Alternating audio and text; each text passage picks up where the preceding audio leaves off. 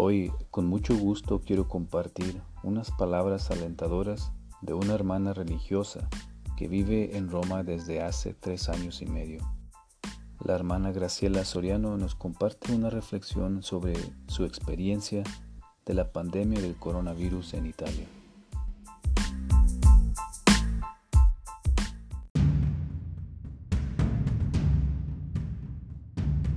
La batalla no está perdida.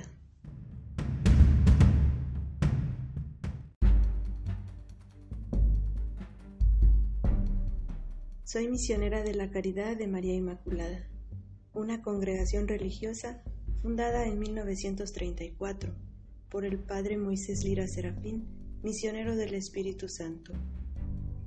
Vivimos la infancia espiritual, estamos llamadas a experimentarnos, hijas muy amadas del Padre. Con un promedio de 250 hermanas, estamos presentes en México, Estados Unidos, Chile, Perú, Guatemala, Kenia, en África. Ingresé a esta familia religiosa hace 14 años. Por cuestión de estudio, vivo desde hace 3 años y medio aquí en Roma.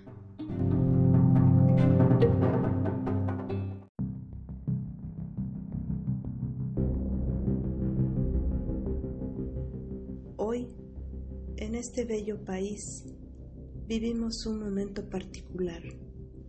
Sí, esta pandemia coronavirus.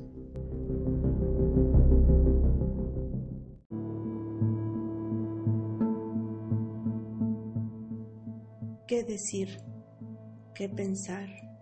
¿Qué hacer?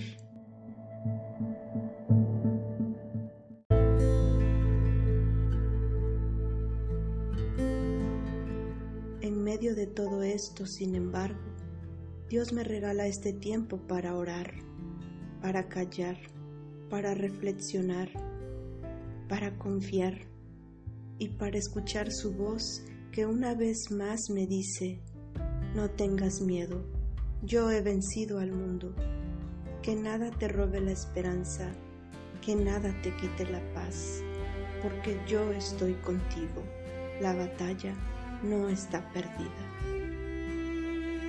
Hoy te pido que te unas a mi oración. Señor, espero en ti y creo en ti. Estoy segura que no solo hemos vencido la batalla, sino también la guerra, porque tú, oh Dios, eres nuestra fuerza y peleas con nosotros.